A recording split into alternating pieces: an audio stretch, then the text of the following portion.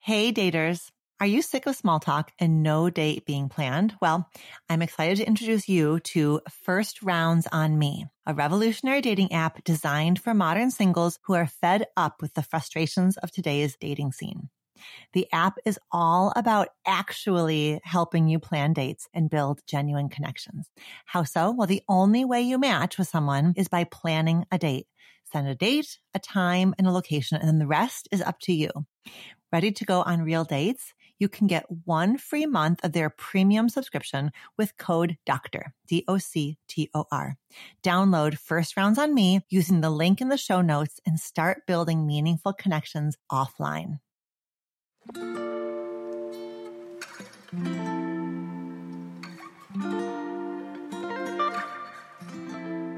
Hello and welcome to Reimagining Love. I'm Dr. Alexandra Solomon.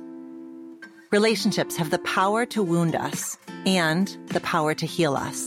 As a clinical psychologist, author, and professor at Northwestern University, I've devoted my life to studying intimate partnerships and family dynamics. On Reimagining Love, I'm here to translate complex clinical topics into tools and takeaways that you can use in your relationships today. If you're ready to develop relational self-awareness and create vibrant and loving relationships with the people who matter most to you, you've come to the right place. I'm so glad that you're here.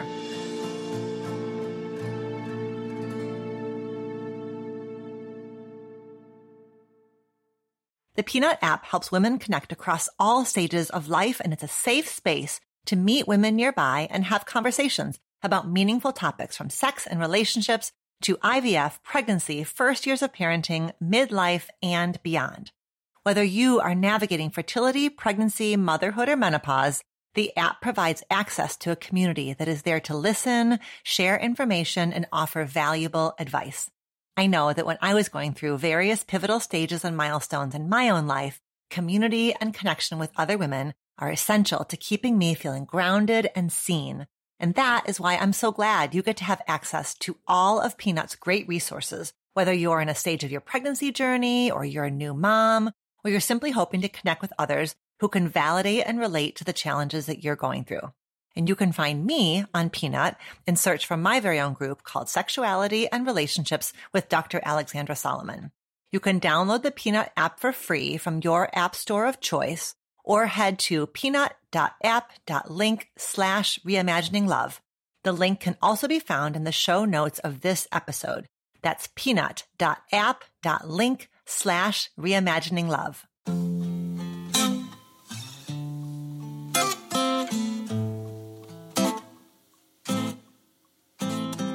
Welcome back to Reimagining Love. I tell you what, I loved our July break. It was well-timed in all kinds of ways, but I am also really glad to be back with you. I'm not giving you any kind of gentle warm-up. We're just diving into a big topic. And you know the deal. The first episode of the month is a solo deep dive into a relationship dynamic. So here we are.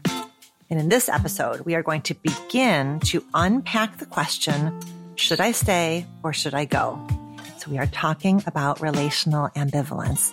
And because this topic is so big and so important and so common across listener questions and client concerns and my students' concerns, because it's such a big, important topic, we have decided to create a 2-part series. So you are listening now to part 1, and then we will drop part 2 next week. Here's the overview of what I'm going to cover in this episode. First, I'm going to define and operationalize ambivalence, and I'm going to propose and argue that relational ambivalence is a relational process. In other words, ambivalence is a feeling that lives inside of one partner, but it plays out in the space between partners. And I'm going to also give you 3 relational self-awareness questions designed to help you understand that idea a bit more deeply. Next, I'm going to offer you some ideas about why relational ambivalence might be more common and more upsetting these days. And then finally, I'm going to invite you into a different perspective on patience and offer you some tools for how to work with patience. As a little preview, In next week's episode, I'm going to talk you through 7 practices that can help you move from stuck to clear. And as we often do on Reimagining Love, we're going to be sharing a handout that accompanies the series in next week's newsletter. So if you are not subscribed yet to my newsletter, make sure that you click the link in the show notes to join. So 3 things I want you to keep in mind as you listen. Number 1, this is a huge topic, and as always, I trust that you are going to take what lands for you and you're going to leave the rest. If you know my work by now, you know that I am not going to tell you what to do. There's no point in this episode where I'm going to say, if you feel X, Y, and Z, you should break up. But if you feel A, B, and C, you should stay. I'm not going to do that. You're probably never going to get that out of me. What you will get is over the course of this episode and the next episode, I'm going to give you perspectives, points of reflection, little bits of research, and practices that are designed to help you loosen the stuckness, understand the stuckness, shift the stuckness, and help you create more clarity and ease and decisiveness inside of yourself. Point number 2, ambivalence is a feeling that can arise at any point along a relationship journey. But when I was doing my research for this episode, I was thinking specifically about these 3 scenarios. I'm early in dating someone, but I don't know whether or not I want to become exclusive. I've been dating someone for a while, but I just don't know if this relationship is enough for me. And I'm partnered or I'm married, but I don't know if I want to stay in this relationship. Those are the 3 scenarios I was imagining as I created this content, knowing full well that each of these scenarios presents a radically different landscape in terms of the risks, the benefits, and the thresholds and consequences for either staying or leaving. Just like your age, your gender, your relationship history, right? Any crossroads that you are at is determined by so many factors, which is why, again, my goal for you in this episode is that you are going to take what feels helpful and you're going to leave the rest, and you're going to feel a ton of freedom to adapt this content to your situation. The third thing I want you to keep in mind, which you've heard me say before, that I'm going to be talking about relationship dynamics that fall into the quote unquote normative range. I'm not talking about situations of sexual abuse, emotional abuse, physical abuse. In situations of abuse, the question of should I stay or should I go is massively complicated by trauma, potentially by dependence, and certainly by the need for safety planning. Let's move now into defining and operationalizing relational ambivalence. I want us to be really clear on what I'm talking about. So therefore, I went in search of some really good definitions of ambivalence. What exactly is ambivalence, right? That's what we're talking about here with this. Should I stay or should I go? We're talking about ambivalence. So here's what I found in an academic article written by Palmberger in 2019. Ambivalence is, quote, simultaneous and contradictory attitudes or feelings, such as attraction and repulsion towards an object, a person, or an action. Ambivalence is, quote, continual fluctuation as between one thing and its opposite. Ambivalence is, quote, uncertainty as to which approach to follow. What this means is, what we're saying here is, ambivalence is an emotional, cognitive, and behavioral oscillation between I'm in and I want this, and I'm out and I don't want this. It's an internal tug of war. Here's where I'm going to get tricky on you. Although we're defining ambivalence as an internal experience, an internal tug of war, ambivalence has relational consequences. What happens inside of me impacts the we. That's the heart of relational self-awareness, isn't it? Relational self-awareness is about getting curious about how our thoughts and our feelings and the behaviors that emerge from our thoughts and our feelings affect our partner and affect the dynamic between us. So relational ambivalence is a felt experience within me that plays out between us. I'm stressing this point because I think it can be so easy to miss. What might be keeping you from viewing your ambivalence as a relational dynamic? Let me plant a few possibilities on you, right? Because I think what often happens is it feels like I'm ambivalent, right? I'm just thinking, I'm back and forth. I don't know. But what I'm highlighting for you is that there's relational impact of feeling ambivalent. Why might this be a new idea for you? What might be keeping you from seeing your ambivalence as a relational dynamic? Here are some possibilities. 1, perhaps you've lost sight of the fact that ambivalence plays out relationally because you have internalized some sneaky and pervasive cultural beliefs about love. We tend to approach our romantic relationships in a highly individualistic way. Either I choose you or I don't choose you, right? So when I hear somebody saying that they're trying to figure out whether the person they're dating, quote, checks all the boxes, it's like nails on the chalkboard for me. Relational self-awareness is all about dynamics and dances, the kind of love story that the two of us would write together. Marriage and family therapist Dr. Bill Doherty says that we bring a consumer mentality into our romantic relationships these days.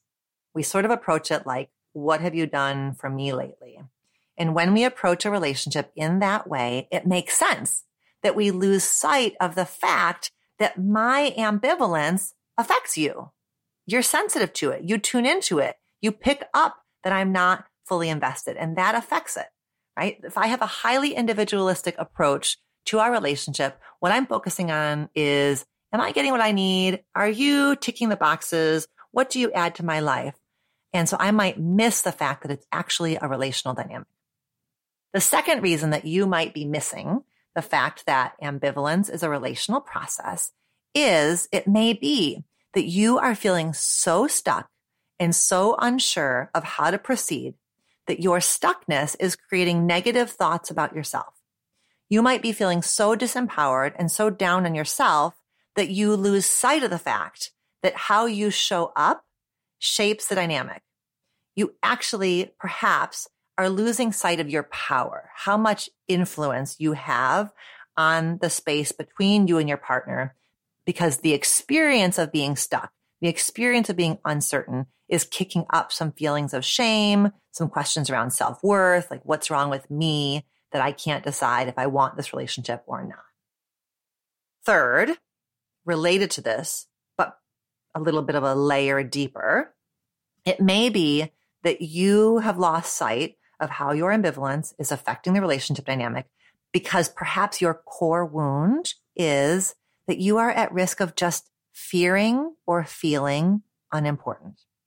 And this wound perhaps originated in your family of origin dynamic in which your caregivers perhaps were otherwise occupied with their own mental health challenges, with work stresses, with addiction, with relationship drama, whatever. And the impact on you today is that when you feel ambivalent about whether to stay or go, you're blind to the fact that your absence would matter to your partner. And perhaps you're blind to the fact that your partner is likely noticing the behavioral manifestations of your ambivalence. Okay, that's a lot. You might need to rewind and listen to that part again. But I'm just planting some seeds around why might it be a little bit of a bridge for you to start to get your head around the idea that being ambivalent lives inside of you, but it affects the dynamic. Let's get a little bit more concrete. So let's think about 2 sample sequences that highlight that ambivalence arising inside an individual affects the dynamic. Sequence 1. I feel ambivalent. I'm not sure if I want to stay with you or break up with you. This leads me to retreat or to hesitate on making plans or to take a while to respond to your texts. And now you notice that and you react to my hesitation by retreating. When you retreat, I start to code you as unavailable, not invested, And that leads me to, in fact, become more ambivalent. So there's the cycle. That's a cycle. It's a sequence. Sequence 2 goes like this. I feel ambivalent. I'm not sure whether I want to stay with you or break up with you. This leads me to become hypercritical of you because I'm scanning you all the time to try to figure out, am I getting what I need? Am I not getting what I need? The more I scan you and kind of criticize you and focus on these like micro moments that we're experiencing, the more you become critical or defensive or shut down. And the more you do that, the more I code you as hostile or unavailable. And then the more I feel ambivalent. So those are 2 sequences, right? 2 examples of how this ambivalence may play out. And finally, I want to point out that there's a relationship between investment and ambivalence. The less I invest in the relationship, the more ambivalent I feel. And then the more ambivalent I feel, the less I invest in the relationship. This is hard though, right? The paradox here is that full investment, full accountability, full effort on your part may actually be a more efficient route to clarity. If you're taking full responsibility for your side of the street, so to speak, it may be the case that you will be better able to discern the next step that feels good and right for you. I want you to see what happens when you start to look at relational ambivalence as a dynamic, as a dance between you and your partner. Here are those 3 relational self-awareness questions that you can ask yourself. These will appear in the handout that you're going to get next week if you're a newsletter subscriber. Relational self-awareness question number 1 is, what might I be avoiding talking about with my partner because I'm not sure if I'm staying or going? Question 2, if I felt fully invested in this relationship, what would I be doing differently? Question 3, if someone asked my partner about my level of commitment, how would my partner respond? What would be the cues or the clues or the tells that my partner might be using to assess my level of commitment? Do you feel like you're at a crossroads in your love life? Maybe you are sick of modern dating or wondering if the person that you're with is your person. Whatever your situation, I have the perfect podcast for you. Dateable. Dateable is your insider's look into modern dating, hosted by Julie Krafchick and Yue Xu. Julie and Yue bring a sense of humor to their insightful explorations of all things dating, turning matches into actual dates, the psychology of relationships, red flags, attachment styles, and so much more. I am proud to have been a guest on their podcast 3 times. So if you're looking for a great starting point, check out my latest episode with them, When You're Ready and They're Not. I'll put a link at the bottom of the show notes. Wherever you start, this podcast is going to help you feel inspired to date differently and create a love life that works for you. Subscribe to Dateable wherever you get your podcasts. We're going to move now to part 2. Why is relational ambivalence more common these days? So lately, I have been inundated with this question of should I stay or should I go? It comes to me from clients, from students, from listeners, from followers. So for sure, the reason that this question of stay or go is happening is reflective of a number of factors, right? It's multiply determined, as psychologists say. But I have some ideas about why this feeling of relational stuckness might be more common than ever right now. We're going to do biggest picture, tighter picture, tightest picture. Biggest picture. Many of you have heard me talk about what I call the role to soul shift in relationships. The fact that our model of intimate relationships has largely shifted from a role to role structure to a soul to soul structure. Historically, relationships have been highly role-bound arrangements. What it meant to be a good husband or a good wife was very clearly defined. And by the way, I use the words husband and wife intentionally because when we're talking about role-bound relationship structures, We're talking about heterosexuality being assumed and normative and the only way to be. It's one of the reasons why the shift from role-bound relationships to soul relationships is so vitally important, right? Because it creates a possibility for diverse and inclusive relationships. But when intimate relationships were role-to-role arrangements, as long as he was providing and she was tending the home and the children, people were pretty much good to go. There wasn't a ton for people to complain about. I love that we have raised the bar. I love that we are wanting and needing soul-to-soul relationships. I love that we want to be seen and heard and understood in our relationships. I love that we want our partner to celebrate our uniqueness and that we want to witness and support our partner's evolution. I am 1,000% here for all of that. But it is a radically elevated set of expectations, and it means that we have to be willing to put in the work. We have to be willing to practice relational self-awareness. It also means that we can feel more easily confused about the viability of the relationship. As Esther Perel says, historically we have asked, am I happy here? And today we ask, could I be happier somewhere else? These are very different questions. And the question that we tend to ask today, could I be happier somewhere else, can set us up to experience relational ambivalence. We are living through a time of questioning and deconstructing so many institutions like healthcare, like criminal justice, like education, etc. We're asking questions of these institutions like, who was this institution built to serve? Whose interests does this institution protect? Whose needs are not being taken into account and why? Therefore, it makes total sense to me that we are asking the same questions about the institutions of intimacy, specifically sexual monogamy and marriage, right? We're asking those questions about monogamy and marriage. Who was this institution built to serve? Whose interests are being protected here? Whose needs are not being considered or taken into account? Why? So I'm here to keep supporting people loving each other in ways that feel nourishing and right for them. I'm also going to keep imagining ways in which sexual monogamy and marriage can be done in ways that are deeply inclusive and that are built on equality and relational self-awareness. But it makes sense that if we're asking those big questions about those institutions, it makes sense that it can be harder to commit, harder to feel clear. Do I want this in my life? Do I not want this in my life? So in addition to wondering, is this person the person I want to build a life with?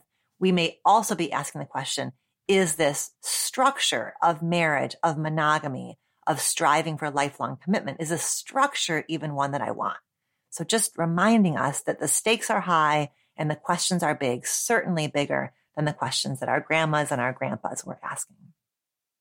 And then here is our tightest picture, right? So our big picture was the role to soul shift. Our tighter picture has to do with living through a time of questioning institutions. And our tightest picture is the fact that we are living through a time of massive collective trauma in the form of a global pandemic and the enormous blast radius that has resulted from that. A crisis is a turning point. I have every confidence that every single one of us are going to divide our life stories into the time before COVID and the time after COVID, whatever the hell that means, right? For some of us, we're going to divide our lives up that way because we experienced the immensely personal trauma of losing somebody that we loved, or because we served on the front lines during those early critical months. But for all of us, we experienced disruption and uncertainty and all of the thoughts and feelings and shifts in the sense of self that go along with disruption and uncertainty. Living through a pandemic affects our intimate relationships. There's just no getting around that. In fact, research from prior disasters has found that when there are collective crises with protracted periods of recovery, you see a spike in both the marriage rate and the divorce rate. It's as if some people say, life is too short to languish in a relationship that is just okay. And other people say, life is too short to mess around with casual relationships. I want to go all in.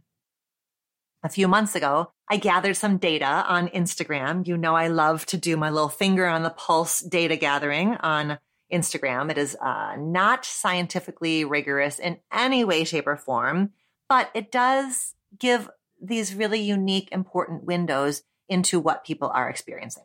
So I did a little sticker, and I heard from nearly 2,000 people from around the world. And I asked them about major life changes that they had experienced during the first 2 years of the pandemic. What I heard back is this: 29% of people experienced a big move as defined by another city, another state, another country. Okay, fine. 47% experienced a job change. Not surprising, right? There's been lots of thought pieces written about the Great Resignation and all of the massive upheaval in the world of work. But check this out. 54% of people experienced a change in their relationship status. And of that 54%, 38% went from single to partnered or married. 62% went from partnered or married to single or divorced. And 70% reported that they went through more than one relationship status change over the course of those first 2 years of the pandemic. Bottom line is there is a ton of flux. And when I think about why relational ambivalence and struggles with commitment might be more common during this time of large systemic upheaval, I think about the fact that commitment is antithetical to uncertainty, right? Commitment is antithetical to uncertainty. In the face of uncertainty, our urge may be to remain agile, not tied down, able to pivot and adapt and respond quickly. And there's no getting around the fact that intimate partnership slows us down. We're making decisions for two. What I choose affects you. What you need affects me. Our fates are entwined. And that is an absolutely lovely part of commitment, that sense that you have someone in the trenches with you. But it's also a heavy part of commitment, and one that can feel like a burden during a time of upheaval. So it may just be the case that it's actually harder to become and stay committed at a time like this. Another feature of the global pandemic that likely affects our love lives is the experience that we all have had of immense decision fatigue. Is it safe to gather? Should I travel? Can I see my grandmother? Do I return to work, or do I look for a job where I can be hybrid or remote? Should we eat indoors or outdoors? And 10,000 more decisions that we all have made. It may be the case that in part you are struggling in your intimate relationship because it is hard to decide whether to stay or go because you are just tapped out on making decisions. A little part, right? That's clearly not accounting for 100% of your relational ambivalence by any stretch of the imagination. But I think it can be really easy to lose sight of just exactly what we all have lived through. So keep open the possibility that part of what makes it hard to decide what the heck you want is because you are just so tired of making decisions. The last thing I want to say about the pandemic is that the experience of a collision between the problems of the world out there and your little old life over here is a new experience for people who have lived with privilege. The nature of privilege is that it acts like a shield. It protects people from feeling the impact of larger systemic problems. The pandemic has destroyed that shield. For sure, people who occupy one or more marginalized identities have borne the brunt of the pandemic. For sure. But at the same time, the pandemic has left no one's life untouched. And if you have lived for decades with the sense that the problems of the world happen over there and my life happens over here, the experience of global crisis being right in front of your face is actually quite disorienting. And I would argue that it may feel especially disorienting to reckon with the fact that the pandemic has affected your love life. I had a graduate student whose wedding date had changed because of the pandemic, and she said to me, in no world could I have ever imagined that my wedding date would change. Right? It was disorienting to her to have to pivot because of a global crisis. Disorientation affects our emotions and it affects our relationship dynamics. I cannot tell you how many hours I've spent in couples therapy over the last 2+ years sitting with the question, what's me? What's you? What's COVID? And although we can never, ever figure out the exact, precise answer to that question with 100% certainty, what I'm reminding you here is that the context matters, and the context matters a lot. The context helps us be compassionate and patient with ourselves and each other. The context helps us have a bit more grace when things feel hard or unclear. And before we wrap that part up, just a little FYI that what I was saying just now about the pandemic is something that Esther Perel and I talked about in more depth in episode 1 of Reimagining Love. So if you haven't listened to that episode, I highly recommend it for you. Okay, we are in the home stretch here. We're moving on to the third part of this episode, which is offering you some perspectives on patience. It's really hard to be in a place of uncertainty. It's stressful, it's emotionally taxing, and as I mentioned earlier, it can affect your sense of self-esteem or your self-confidence. It can lead, being stuck, feeling uncertain, can create negative self-talk, negative experiences of who you are as a person. So I want to invite you to remember that if you are in a relationship and you are not actively choosing to leave, you are choosing to stay. In not making a decision to leave, you are staying for now, for today. I want you to see what happens if you reframe your staying as a choice.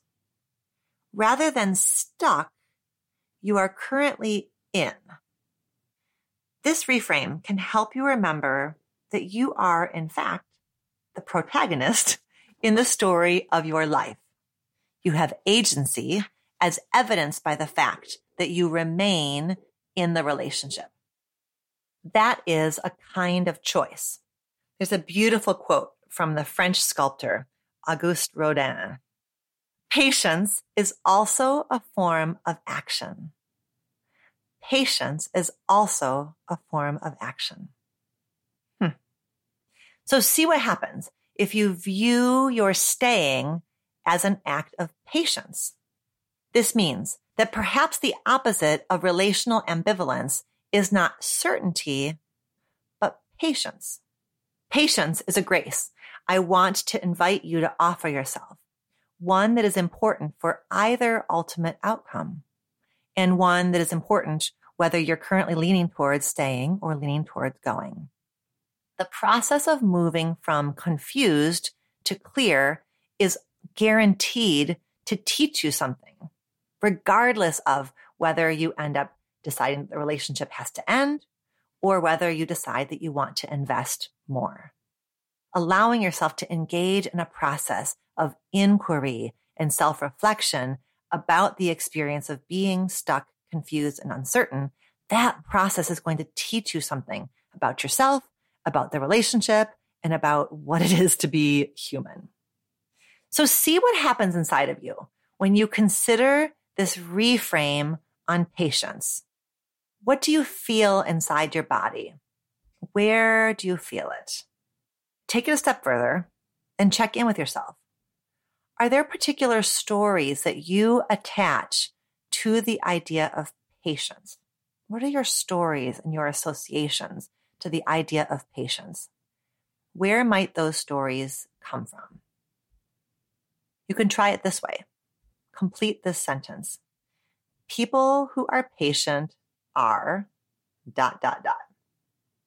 People who are patient are If you complete that sentence in a critical way, people who are patient are weak, or they're self-abandoning, or they get taken advantage of. That's interesting, right? Check in. Why the negative association with the idea of patience? Whose voice is that? Where might that story or that idea or that connection come from? From your prior experiences, from your experience perhaps in your family of origin. You can take this a step further and write a letter to yourself about why you are staying the course. I'm talking about literally sitting down and writing a letter. Dear self, I am staying in this relationship for now because ... Write it out. See what comes up. In writing a letter to yourself, you might find it helpful to do something that I call widening the lens of progress. When you write about why you're staying in the relationship, take some time to reflect on where the relationship stands now versus 6 months ago, where the relationship stands now versus a year ago. Sometimes when a moment or a chapter is painful, we can tend to get a bit myopic. We can sort of tighten up our lens and focus currently on our present pain, losing sight of the bigger picture. And that bigger picture might be that the trend line is going up. When you widen the lens of progress, you might see that the two of you are more committed than you were 6 months ago, or that you are handling moments of upset with more compassion and more care than you were a year ago. This certainly might not be the case, right? Perhaps when you widen out the lens, what you see is that the trend line is, going down. But I'm planting the seed. I'm planting the seed that perhaps you're missing some important data that if you looked over a larger span of time, you might see that there actually have been victories and there is progress, and that may help you feel a bit clearer. Writing a letter to yourself might be illuminating. So write mindfully and without expectation. See what happens when you engage in the process without attachment to any particular outcome, without a pressure that you have to build a case for yourself one way or the other, mindfully, without expectation. Something else I want to add in here around patience is that sometimes when I'm in a conversation with a client or a student who has made the choice to leave the relationship, but it took them a while to get there, sometimes that person will say, why did I wait so long? Or they'll say, I wasted so much time. When I get the chance to be in conversation with somebody, and that's what they're saying, I encourage them to not beat themselves up for the time they spent in confusion or stuckness, because perhaps they needed to hang in there for a while to feel their way into a decision. Perhaps they needed to practice patience in order to reach the decision that they ultimately made.